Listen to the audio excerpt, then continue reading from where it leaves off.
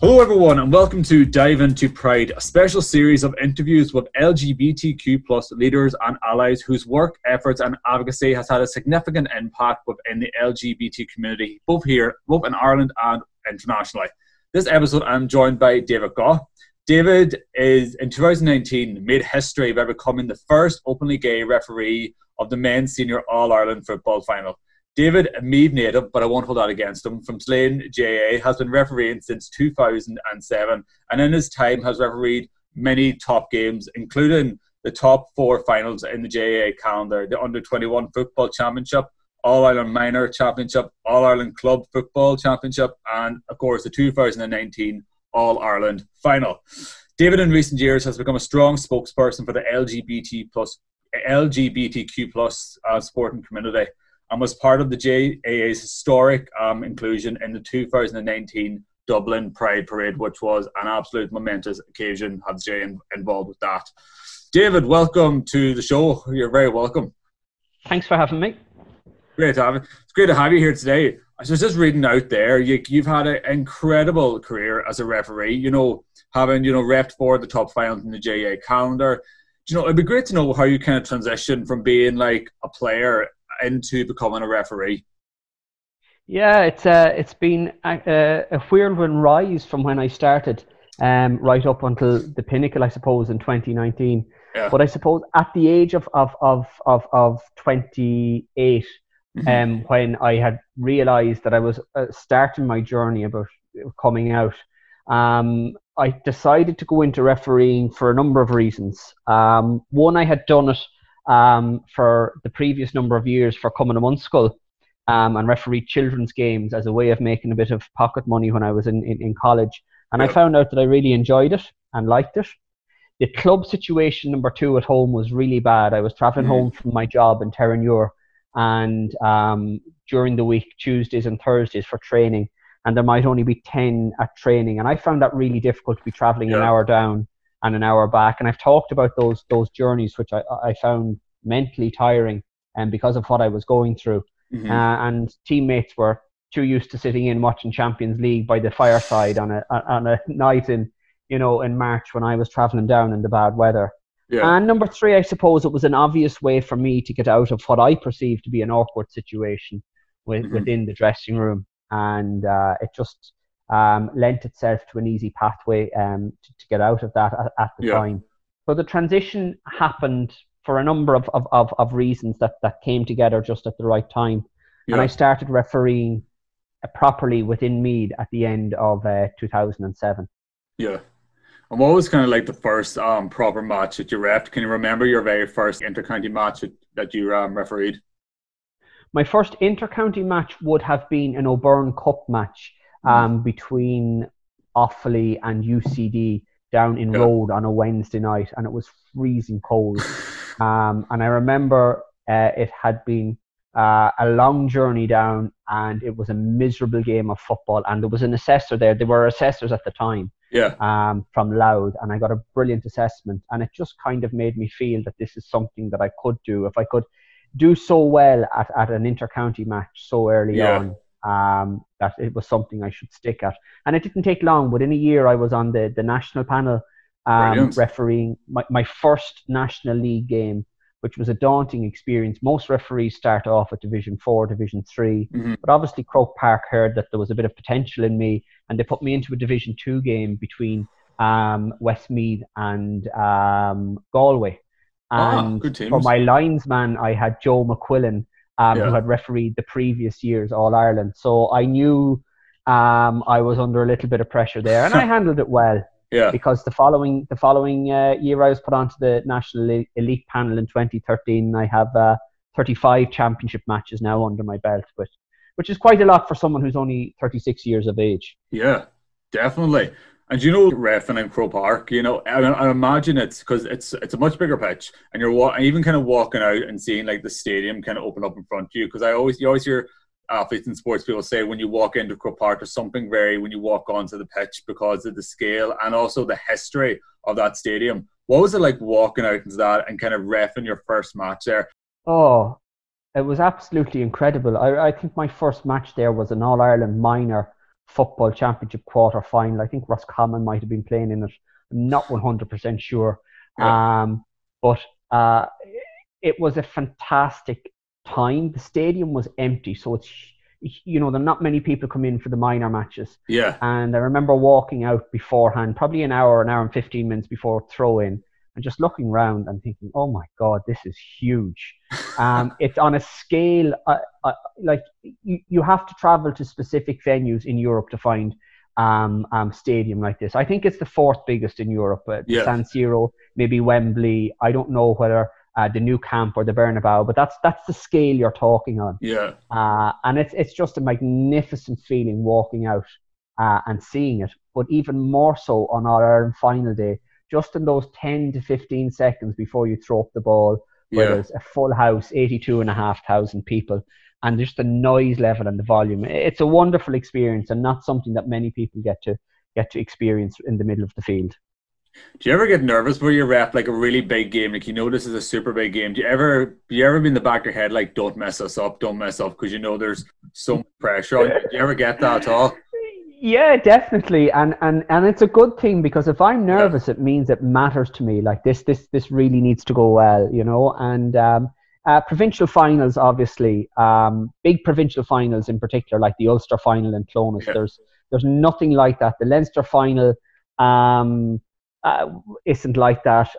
Maybe if you get a Mayo Galway game in Salt Hill, or a Cork Kerry game in Killarney, but I just feel Ulster final days for me are special days. The most nervous I think I've been was the Dublin Cork game actually this year in the championship, because it was the first time I had refereed in Croke Park in almost a year. I knew it was the first time I had refereed Dublin since 2016, so that was a 3-year gap there as well in the championship. And I just knew there was huge pressure on me to get this right, because the potential of getting an All-Ireland final or being appointed to one was there for me, if I performed well in that match. Yeah. I like that you put the nod to the Ulster final.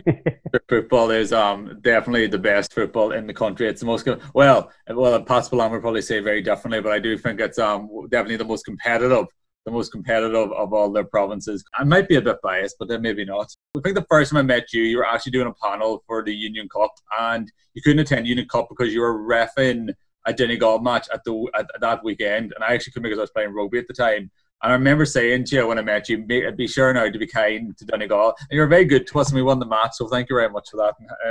I remember that day because I had to go to Slane that day, and it was actually the same day as the Slane concert. And obviously I'm from Slane, and I had to pick up my umpires there. And there was such hassle trying to get out to DCU to the Union Cup, get down to Slane in time before they closed the roads, and get up to Breffni Park because the match between Donegal and Tyrone was on that afternoon, and then the panic again to get back in to Slane before the concert finished, before the crowd started coming out.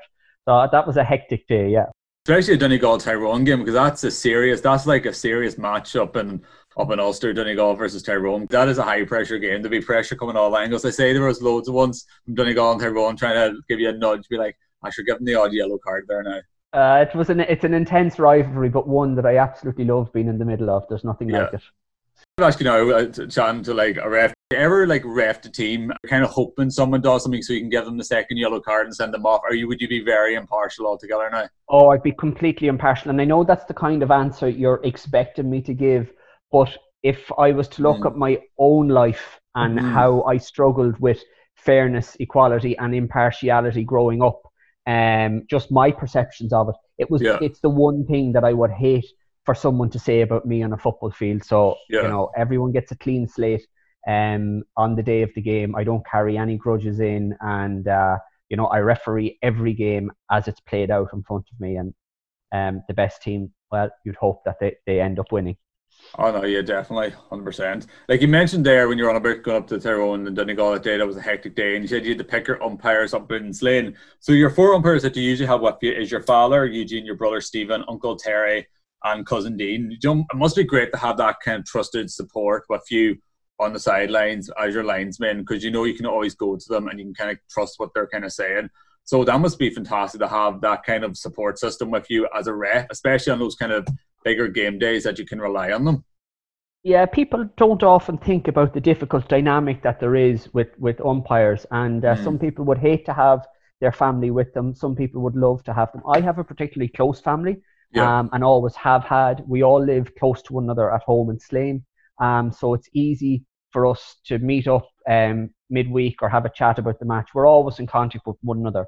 But if you think that I have to sit in a car for 3 hours on a journey to Ballybuffet with the four of those, if I had umpires maybe from the parish or from different clubs, you're trying to create conversation to keep everyone tuned in, motivated, and that they don't switch off, and it can be a difficult dynamic. But with the four lads and myself, we know each other's lives so well that there's so much other and many things to talk about apart from football, and the journey just passes so much quicker. There's also the fact that because we know each other so well, there's a good bit of banter in the car, a good bit of slagging, and it just makes it an awful lot easier for me, and they put me at ease. But then when you get to the grounds, they always put me first. As far as they're concerned, I'm the most important person there on that day. They don't care who's playing. So I'm completely looked after.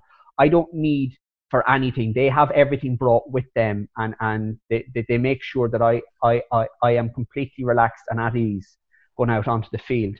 But also, they know how to speak to me during the game. They know how to answer me.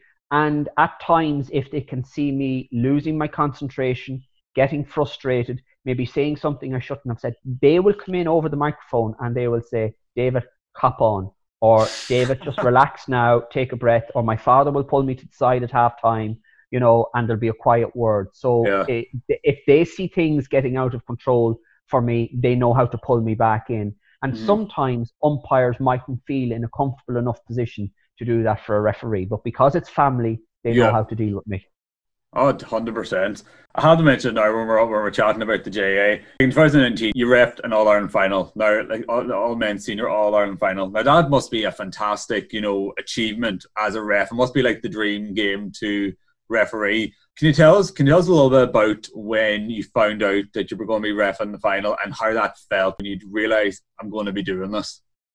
Yeah, so I found out a little bit earlier than I was supposed to find out, because Eamon Fitzmaurice had made a comment on a podcast with the Irish Examiner about me living in Dublin, and a lot of pressure came on Croke Park to announce who the referee was going to be in advance of the actual announcement date, which is always usually the day after the All-Ireland hurling final.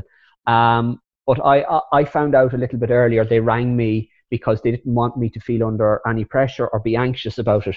And I was in Slane at the time. I had gone down to visit my grandmother. My uncle, my cousins, my brothers had all gone on a family holiday to Lanzarote. And I had decided not to go because I wanted to stay in peak fitness in case I was appointed for the final. So I was actually in the car when Donald Smith rang me from Croke Park. And it was extremely emotional because I had gone through maybe 24 to 48 hours of panic initially, anxiety, and then worry about, was this comment going to potentially cause me not to be allowed referee an All-Ireland final? And that was something that I had worked really hard for a number of years. I had felt unlucky in 2015 because I got the minor final. Really unlucky in 2016 because I ended up doing the semi-final. Again in 2017, I was in line for it but got the semi-final replay. 2018, it was just a difficult year for me, and I didn't get it. So I knew in 2019 it was my year, and it was the game I wanted. It was that Dublin Kerry game. It was 5 years of history for Dublin. So it was an extremely emotional occasion, and my grandmother, who was so proud to have 5 of her relations, 2 sons and 3 grandchildren on the pitch. It was just a wonderful feeling that day, and the phone calls, the text messages on social media and from friends and family that poured in over the following 48 hours. It's just a really lovely experience.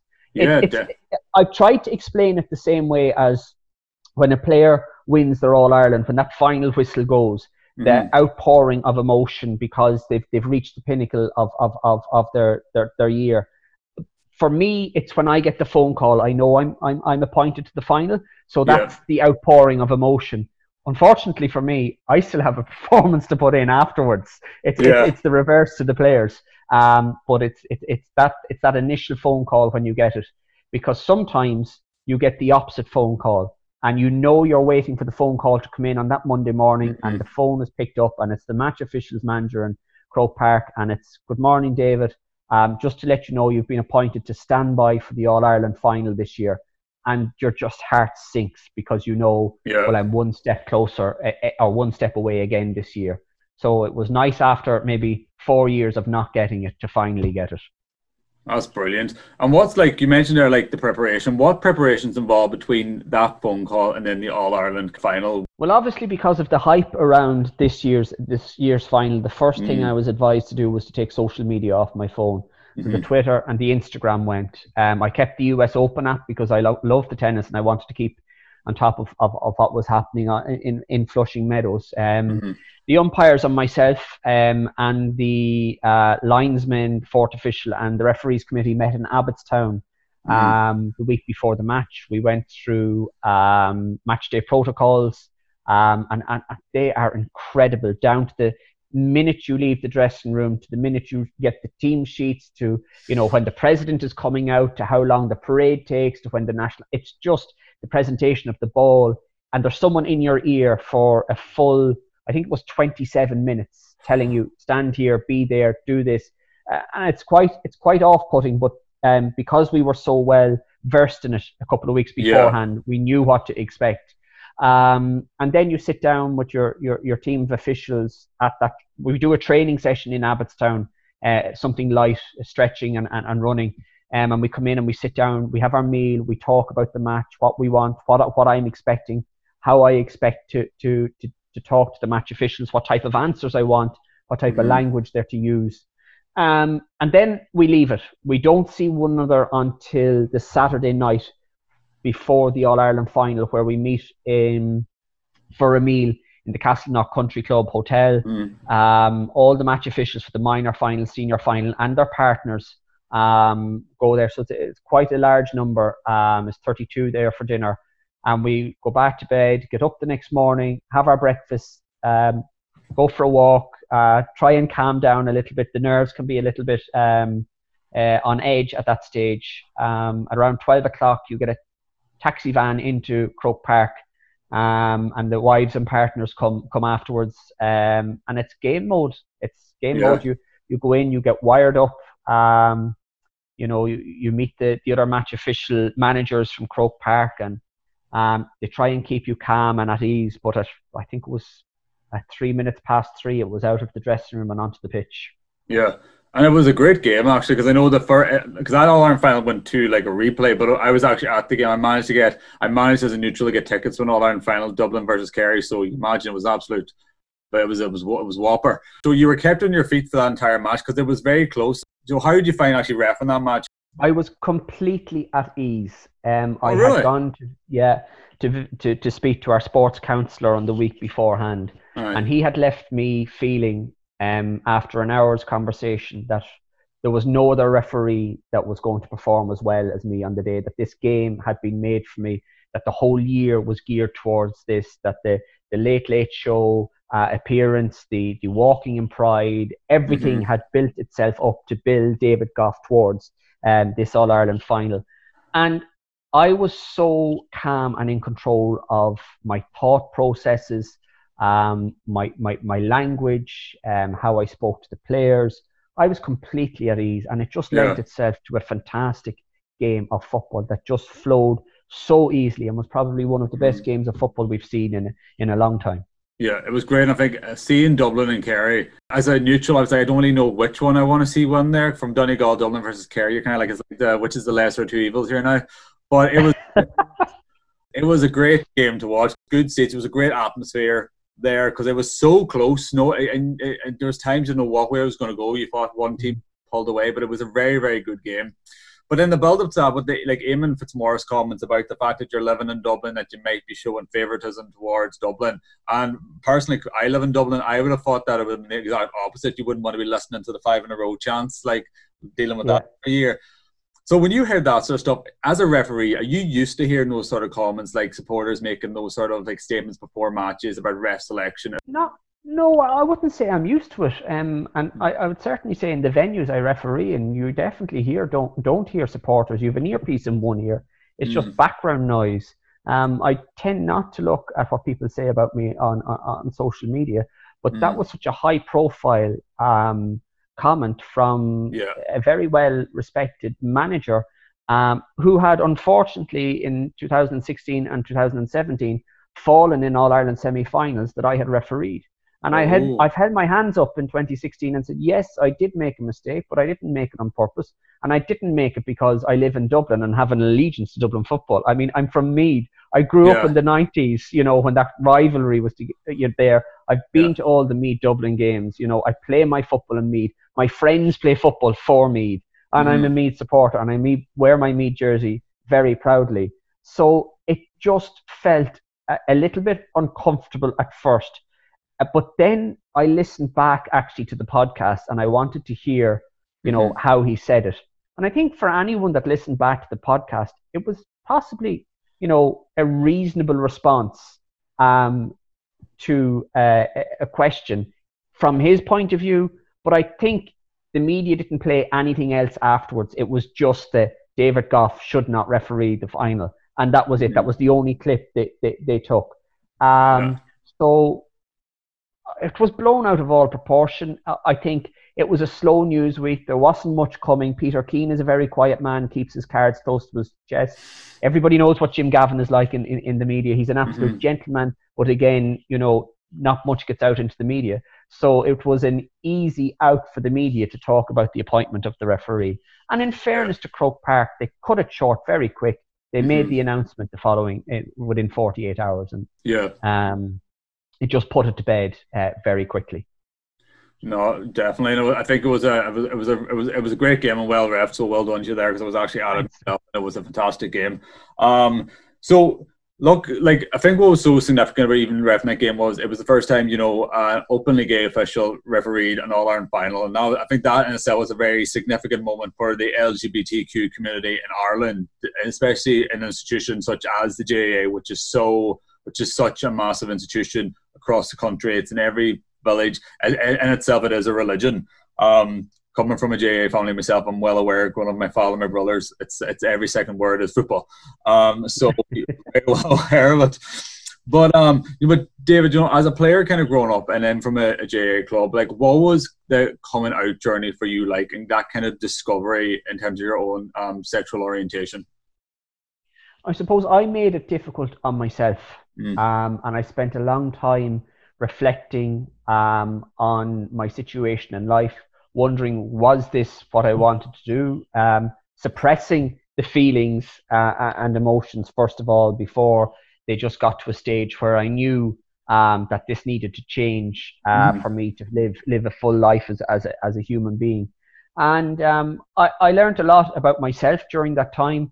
But I also learned a lot about my friends, and I would say now that I was extremely disappointed with myself after I came out to the lads in the football club, because I didn't give them the opportunity to support me at any stage. There was just this fear that they were going to turn around and not want to have me on the team anymore or engage with me, that I was going to be seen as someone different, and that was a very irrational fear, because what happened was, well, really nothing. There was just like, that's grand. Some of the lads said, oh sure, we've always known. And I was like, what? But I can laugh over that now. But they just didn't treat me any differently, and it was like, that's grand. If that's all you're worried about, like, we're not worried about that. So you get all these fears and thoughts in your own head because you're doing so much reflecting. You overthink on it. Now, I'm not saying every person in my situation should tell their GAA team, because maybe they wouldn't have got the support from their teammates. But in my particular case, all my teammates were fine.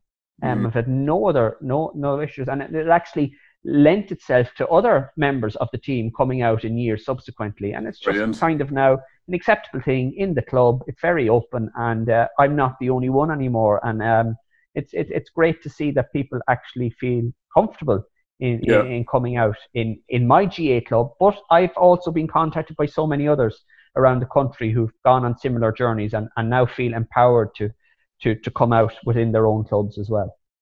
And that's fantastic. And I think you mentioned there that fear, and I suppose, like, I know myself coming from a rural area, and I suppose anyone who comes from like rural Ireland, from more of those kind of like very GA communities, it is quite difficult, and there is that kind of fear about coming out.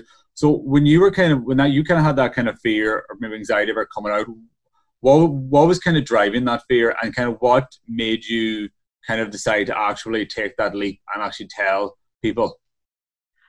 The driving of the fear, I suppose, was because I didn't know anyone else out in the GAA, and just the kind of comments that I would hear in the dressing room, and I heard them from the whole way up from secondary school into the club dressing room, and maybe out on nights out or in the pub, and comments were passed, and lads would just say, you know, they're having the crack and they're having the banter, and they didn't mean anything by it.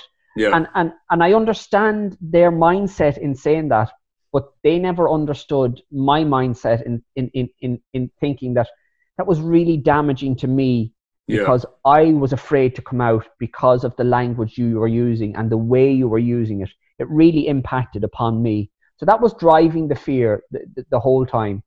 What made the huge change for me was I was sitting in my classroom at the end of January 2011, and I'd gotten to the point where I just couldn't deal with this anymore. I knew something needed to change. And a child I was teaching at the time in special needs wasn't in school that day, so I had 30 minutes. And I had been asked to read a verse at my aunt's wedding, but to find the verse myself. So it could be words of a song, it could be a poem, it could be a blessing, anything, a chapter, piece from a book. And I came across a poem called For the Time of a Necessary Decision by John O'Donoghue. And when I finished the poem, I was sitting in the classroom crying. There was tears streaming down my face. It was nearly 2:30 on the Friday afternoon. And I knew then, you'd swear the poem was written exactly for my situation in life. I have a lovely framed piece of art in the house with the poem in it that a friend of mine from Slane gave to me, lovely in rainbow colours. I'm looking at it at the moment. And it was the catalyst to make me come out. And that was Friday evening. By Sunday evening, I told my family at home in Slane, and I've never looked back since. No, that's amazing. And, you know, I think that obviously clear, like those like support systems. And I think you obviously, when you came out to your, to the club, and the fact that support was there was amazing. But I think you kind of touched on something there about within like the dressing rooms and like that kind of the use of some language. And I know like there's been like studies and reports done. Actually, one report last year that was published in Europe was that was surveyed over 5,000 people. That said about 9 out of 10 said that they feel homophobia as a problem in sports. And then Harlequins Rugby Club stated that 40% of the team had used some form of derogatory language in terms of LGBTQ community within the team recently, and 70% said that they heard teammates use similar remarks. So it seems to consistently be like a thread, just kind of the use of the language. And do you find yourself, even as like a referee, or have you noticed yourself in clubs, like, you know, you touched there over the years, do you think that this is a problem within the GAA? I honestly, from my own experience, and I'm not saying this covers anyone, I haven't seen homophobia in that would need to be repeated tendencies or you know, the kind of like bullying. You know, and it's never, a homophobia has never cropped its head up personally when I've been in any situation within the GAA, certainly not face to face. The derogatory remarks, yes, I hear them on a regular basis. Take myself out of Croke Park, put myself in a club ground in Meath. I'm in a small dressing room. The wall is very thin, and I can hear exactly what's been said on the other side of the wall, what managers are using to motivate their players, what players are saying to motivate their teammates, and the type of language they use around that. And I do hear the comments. Now, the comment wouldn't be specifically about another player because he is gay or there's rumours about him being gay. It's just derogatory, homophobic language. And it's an education thing. They don't realise that what they're saying can be having such a negative impact on me or on anyone else in their environment. And it is around education. Do I think the people who are saying it are homophobic? honestly, at heart, I don't. Mm-hmm. But I do feel that they haven't been educated in what is homophobic language, first of all, and what its impact can be on others. And I just give you a small example. Yeah. Because I'm not from a traveller community or the black community or the sectarian community, mm-hmm. I might not know what is language that offends travellers, that mm-hmm. offends people of race or of the sectarian community. So mm-hmm. I might not be educated in those. Likewise, Yeah. because someone is in a dressing room, you know, and they're giving their pep talk or their team talk, and they're using homophobic language, they might not actually know that that's homophobic language. Yeah. So I think there's a huge part for the GAA to play in the education of its coaches and its players in those 4 particular key areas. Yeah, no, definitely. And I think like one example actually of where the language was used actually earlier this year on the Sunday game when Colm O'Rourke said, this was in context about potentially removing content from GAA football, that this would turn the sport into, and this was a quote, a namby-pamby pansy boy game. So David, at this time, this understandably so received a massive backlash from the LGBTQ plus community, including from yourself and Conor Cusack. You know, when you heard that quote coming from Colm O'Rourke on national television, this was obviously after the All-Ireland final, after the GAA had March and Pride. What was going through your head when you kind of heard that had happened? It was like being back in the dressing rooms again. It was just that, well, it was disappointment first of all, and the disappointment kind of went, you know, and then I was a little bit angry. And, you know, I have to put this in context for people. Colm was one of my teachers in secondary school in St. Patrick's Classical School, Navan. I played football and won a Hogan Cup with him as a manager. He lives probably, I'd say, 4 kilometres from my home house at home. I would know Colm very well. I always referee for him if he needs it for challenge matches, and I would meet him on a regular basis around Croke Park, and we are quite friendly. And he was a huge advocate of my refereeing career from a very early age. And I had been in St. Patrick's Classical School about 3 weeks beforehand, giving a talk on my journey within the GAA, and then challenging them for what they called their Smile Week, around creating safe environments for students who might be LGBT or anyone.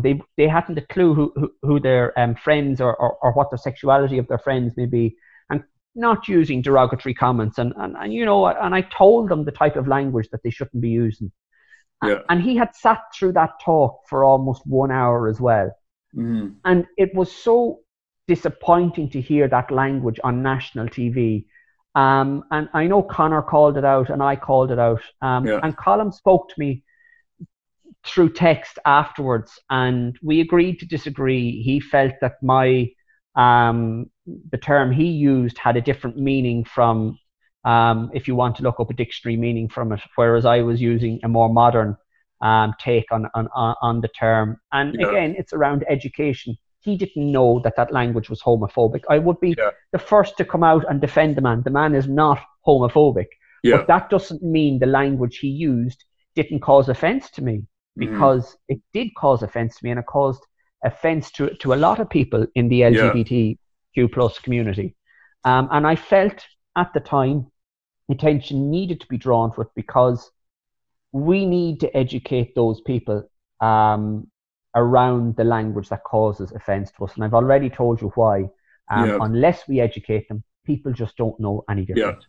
And I think that's very true. And I think that education piece, because as you said, it's people aren't aware, because if you're not in like the circles, you're not aware of the community or aware of the issues or the problems or the experiences that people go through, you don't understand that actually saying X, Y, and Z is offensive and can be offensive to people. And especially terms like, you know, pansy boy, you know, I think because it is so linked to, you know, more feminine men, and I feel like an association with sport. But I suppose when I heard that myself, I remember thinking, like, because I play rugby and I play for an LGBT rugby team, and when I heard something like that as well, it feels like when you're doing work to kind of challenge stereotypes about what being a sports person is, and that, you know, you kind of think, I think if you're watching something like that, if you're a young person at home watching that who maybe is LGBT come to terms with that, and then you hear that language being used on television.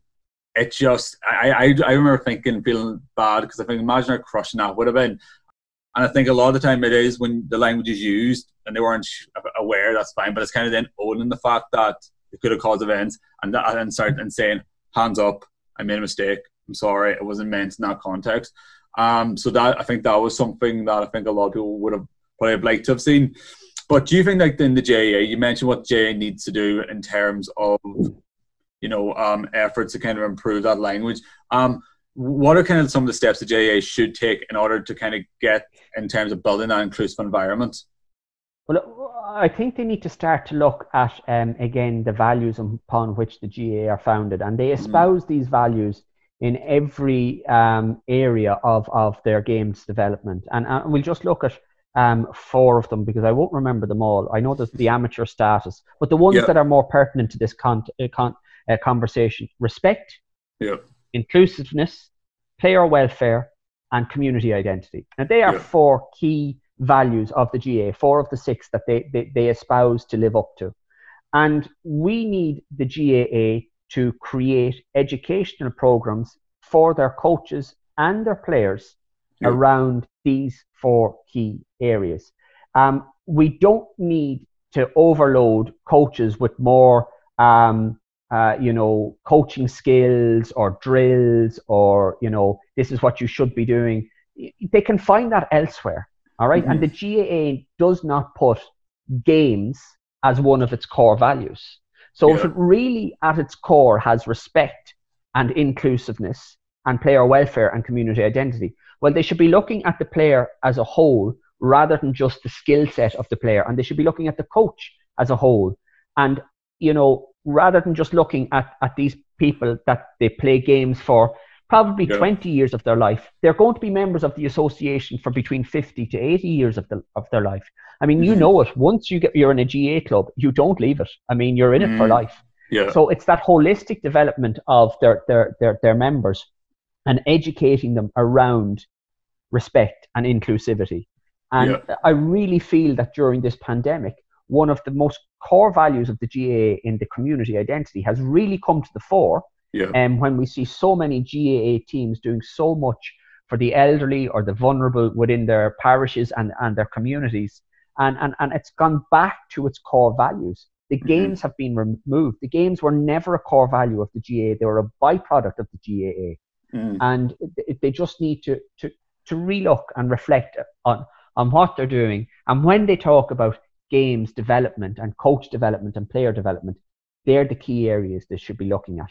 Leave the managers and the coaches to find their own skill sets and upskill them in that area, but to educate them better in those 4 specific values. Yeah, and I think that's something that's so important about the JA, is that there's such a great sense of community, and the JA is a lot of the backbone of especially rural communities and most communities and even more urban areas. It's such a backbone. It's a great way of bringing people together. And you even seen, like with the JA journey, you said COVID, a lot of community groups coming together, like a lot of people coming together helping students out. Like the JA really, it's a great way of bringing a community together. Even people who don't even play the games themselves would still be very active in the JA. And I think it's a fantastic institution in Ireland. And I think it is that education around inclusivity, language, etc., to make it even more open and accepting. And it is kind of about that will come with time. But I think it's very clear that the GAA has made so much good effort in recent years. I think taking part in the Pride Parade in Dublin in 2019, that was incredible. I think everyone noticed that. I think everyone, even at the parade, was very aware the GAA was there. And I think everyone was like, this is fantastic. For yourself, what was the process of how that came to be? And for yourself, when you were kind of walking in the parade with them, that must have been a fantastic moment for yourself. It all happened by chance at the start. I was being interviewed for an LGBT panel on Off the Ball with Valerie Mulcahy. I'd never met Valerie before. I'd never met Donal Cusack. I mean, people think that the GAA is a small community and everybody knows everybody. I'd never met these people. And Philippa Ryder was there from Sporting Pride as well, and we decided to go for a cup of coffee afterwards in Powerscourt Shopping Centre. And we had a little bit of a chat. And the more I chatted to Valerie, the more I realized how well we actually got on, with similar values and, you know, similar outlooks on LGBT issues. And I kind of said to her, you know, we should really kind of go to the GA. I know John Horan quite well. He's a very friendly man. And would you come with me as an LGFA representative? And, you know, we'll sit and have a conversation with him. So I asked John, and he said, yeah, he'd put it in the diary, and he called me back. And in January, we went in and had a cup of coffee with him in his office. And we gave him a little GAA logo, a little wooden logo that was painted in rainbow colours. I have one here in my house. It was given to me as a present. And John still has that on his office, on the desk in his office. Yeah, it's one of the mementos. He would get a lot of mementos from travelling around to clubs and counties, opening pitches, and they give him all sorts of mementos. That's one that he keeps on his office desk, and he's quite proud of it. And we asked him for a couple of things which we didn't feel we were going to get anywhere with. A message in the match programme we thought might be the easiest one, or on the screen, and he said he'd look into it. The Pride flag flying in Croke Park. Unfortunately, that was a no-go. There's protocols around that. We're in the process of trying to challenge those protocols within the GA, because it's the last, I suppose, iconic, iconic place in the city that doesn't fly the rainbow flag. And then we talked to him about Pride, which we really felt was off the radar altogether.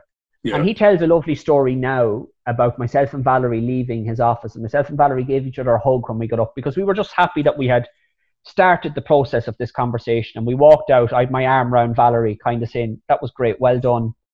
And he told afterwards the story, saying that he looked at us leaving his office, and we could have been a happily married couple leaving his office arm in arm. But what he realised was we were two people within the GA who were struggling for support. And he made the decision then, a presidential decision, and this is key, and I always say this, John made a presidential decision, one of the few presidential decisions ever to be made in the GA. It was not backed by any management committee, any county boards or any provincial boards. He didn't ask for anyone else's backing or permission, and he was the only one that stood by it. And in May 2019, he allowed me announce on the Late Late Show that the GA was going to be involved in Pride. And that was just such a wonderful weekend for me to be on the Late Late Show on a Friday night, and to turn around on Saturday and referee Roscommon and Mayo in Castlebar in the first round of the Connacht Championship. And just the outpouring of emotion after that game. Roscommon beat Mayo in Castlebar. Yeah. And I remember coming out of the dressing room afterwards, David, and there was thousands of people outside the ground. And obviously I all thought they were waiting for the Roscommon team to come out to congratulate them. But the number of people that stopped and waited for me to come out, incredible. I could put my bag down, people coming over, hugging me, kissing me, telling me about their brothers, their sisters, their daughters, their sons, their parents who were LGBT, and how much this meant to them. And it was just a wonderful evening. I couldn't get back to the car. We couldn't get out of the ground. So many people wanted photographs, and it was just a lovely occasion. And I remember going home that afternoon, and I got a screenshot from the Roscommon PRO, Hugh Lynn, of a tweet the Roscommon Herald had put out that night. And it said something about Roscommon knocking Mayo out of the championship. And it said afterwards, and thanks to David Goff, they could run the referendum in Roscommon again, and it had passed by a landslide. And I just thought that was lovely at the end of it. So that whole weekend was just wonderful for me. And of course then the end of June last year was just such a momentous occasion to walk down O'Connell Street in O'Neill's gear, representing the GAA with our flags and our banners. And what was a very understated I suppose, group compared to what we were surrounded by, you know, the multinationals and how much money they pump into them, and the, you know, the floats and that. We were like something you'd see in the St. Patrick's Day parade walking down through Slane Village. But it was still quite significant. And no, but that's, I think it's to be part of it. It's so significant. I think it's so amazing to see the GAA go into something like Pride, and as you say, that presidential decision. I think it shows a real I think it shows a real intention to kind of change, and as you said about the core values, it really shows that thing, a sense of inclusivity, because I can only imagine if a young person, as I was saying earlier, who is struggling sees that and sees the support from the GAA from a presidential level for people regardless of their sexuality, gender identity. I think that's fantastic, and that's so important. It was a very powerful message for the GAA to put out into the world, into Ireland, and to kind of everyone who's seen Pride, because it was really impactful. And I think everybody knew they were there.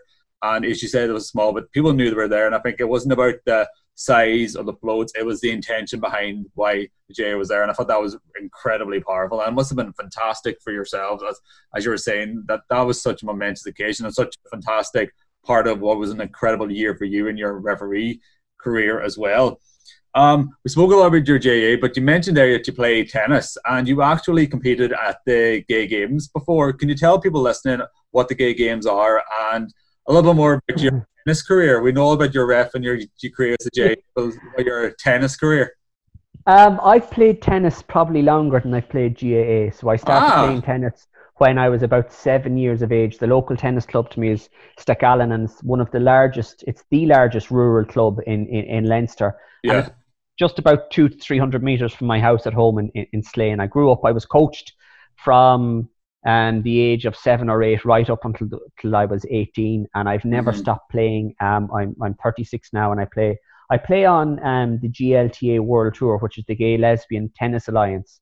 And every weekend around the world, no matter what part of the world you're in, Europe, Asia, Australia, or America, there is an event hosted by a GLTA group in different cities around the world. They're a 3-day event, and they're fantastic. They're well supported. I've played all over Europe at this stage. I just think Manchester, London, Nuremberg, Berlin, Frankfurt, Prague. I mean, the list just goes on and on. Paris. I love traveling away from my weekend tournaments. I play in the open category, which is the top category. And in 2013, I qualified as one of the top 8 players in the world to play in the GLTA World Championship finals. So, like they're ranking events, so you get points for the number of wins you have. And I happened that year to get to the final of a Masters tournament, which was double points. I travelled a lot and racked up a lot of points. And I was invited to the World Tour finals. Ended up in a group of 4 players, one Italian, one American, and one German. And I didn't win a single set. But it was a fantastic experience and one I thoroughly enjoyed. Unfortunately, after 2013, my refereeing career took off, and I don't get to travel as much. I play the Dublin tournament on the May Bank holiday weekend every year. I never referee that weekend. It's my one weekend off. I try make at least 2 other tournaments a year. Usually it's Dusseldorf in Germany, the first weekend of January, because there's no GA usually at that time. And I try and get one hurling weekend off during the summer and travel abroad to play one tournament. But I just love it, and I have so many friends around the world now through sport, and they come and visit me in Dublin and stay with me, and I travel abroad and stay with them, and it's fantastic. It's a great way to meet people from the LGBT community, and I know I'll be off to Brussels in November to play mixed doubles there, and I can't wait to get back and hitting again. That's great. So you're decent enough at the tennis, so I'm handy enough, yeah. You're handy enough now there at tennis. No, I had to say, so in terms, I asked you earlier what was one of the biggest games in terms of your refereeing career, but when you're playing tennis now, is there any games, matches of tennis in your mind that you think that you always remember, like a really impactful game for yourself? I'd only have to go back recently to the last year's mixed league for my club. I was captain of the club last year. We were in Class 1, which was the top class, and we had never won the mixed league before. And our club had been chosen from all the clubs in Dublin, of which there's a huge amount of tennis clubs in Dublin, to host the league finals. So we knew well before we qualified out of our group to the round of 16, the quarters, the semis, the final, that we were hosting the Class 1 finals. So there was a real push and excitement around that to play and to win. And we ended up winning for the first time ever the Class 1 mixed doubles title. Brilliant. And it was just a magnificent achievement for the club. Last year was a particularly good year for me. I played in 5 different openers around Dublin. I played with 5 different partners in the 5 doubles events and won 4 of the titles and lost the final in the 5th. Bloody hell. So I was quite happy with that, and I picked up 2 singles titles around Dublin last year as well. So I fit all that in around the championship summer. You had a busy 2019. Like, how do you, like, COVID's good for you. At least now you have time to rest. But that's... I'm telling you, it's great being a teacher. You need the summer off with all the sport I play. You said it, not me. That's brilliant. That's fantastic. Listen, my last question to you, David, is for anyone who's listening, maybe who's either in the GAA or whatever walk of life they're from, who's struggling with their sexuality or gender identity, regardless of their age, what advice could you give to those people having come through that journey yourself? I'm always shy to give advice, Dave, because I've realized after coming out and speaking to so many people, everybody's journey is different. Yeah. And sometimes I give advice from a very personal place, and that advice might not suit the audience or the person I'm actually speaking to. Yeah. So I would always be careful and just say, reflect upon your situation. Yeah. Find someone you trust and talk to them. If you don't have someone you trust, reach out to some of the LGBT groups. Yeah. There are so many of them out there. And that's the one thing that maybe I didn't do. I didn't even know they were there. I never went looking. And there is so much support and advice there from those people who really know what they're talking about. I went through a very personal journey. And I know what I'm talking about in relation to my own journey. Yeah, but not everybody's journey is going to be the same as mine. So go to the professionals.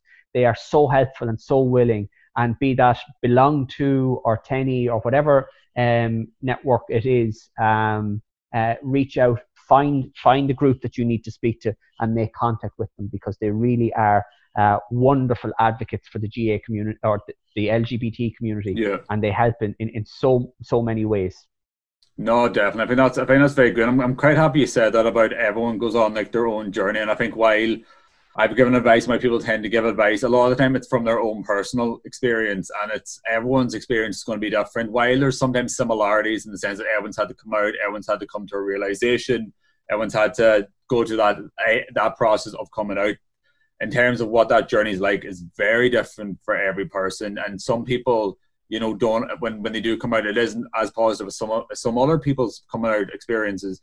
So I think for anyone listening, as David said there, if you feel that you don't have someone you can trust or you feel comfortable yet talking to about this, look at the support groups out there. Look at likes of Belong To, the likes of Tenny, and actually look out there and see what resources can you use to help you through this time. But one thing my advice is just don't suffer. Don't suffer in silence. If you want to explore that, go on that journey and go at your own pace, and that makes it you feel comfortable with. Listen, David, thanks so much for your time. It's been great to get the insights from an All-Ireland GAA ref, get all the insights, and it's great to know that you're impartial anymore. If anyone ever comments on your ref skills, like I said, no, that man said he was impartial as they come. Thanks very much. That man becomes partial. No, if you ever do any bad decisions against Donegal, I may have to drop down. I said, I never liked that man at all. yeah. That's par for the course. that's part of the course. Part of the course of the GAA. Everyone is part of the course of the GAA. But listen, David, thanks so much for everything, and thanks so much for your advocacy for the LGBT community, especially within the GAA, because I definitely believe it's had a massive impact for so many people's lives, as was displayed in Roscommon. And I said it's touched a lot of people that you probably haven't met or probably haven't come forward. And thank you so much for your being the continued spokesperson and your continued support and for all those people. So thanks so much. And thanks so much for your time today. And for people listening, there's more episodes of Dive Into Pride available now. There'll be more episodes of Dive Into Pride available now. So definitely listen to those. And if you feel that there's someone that could benefit from hearing what David said today, share this podcast onto them and pass along all that good stuff. So thanks very much and all the best.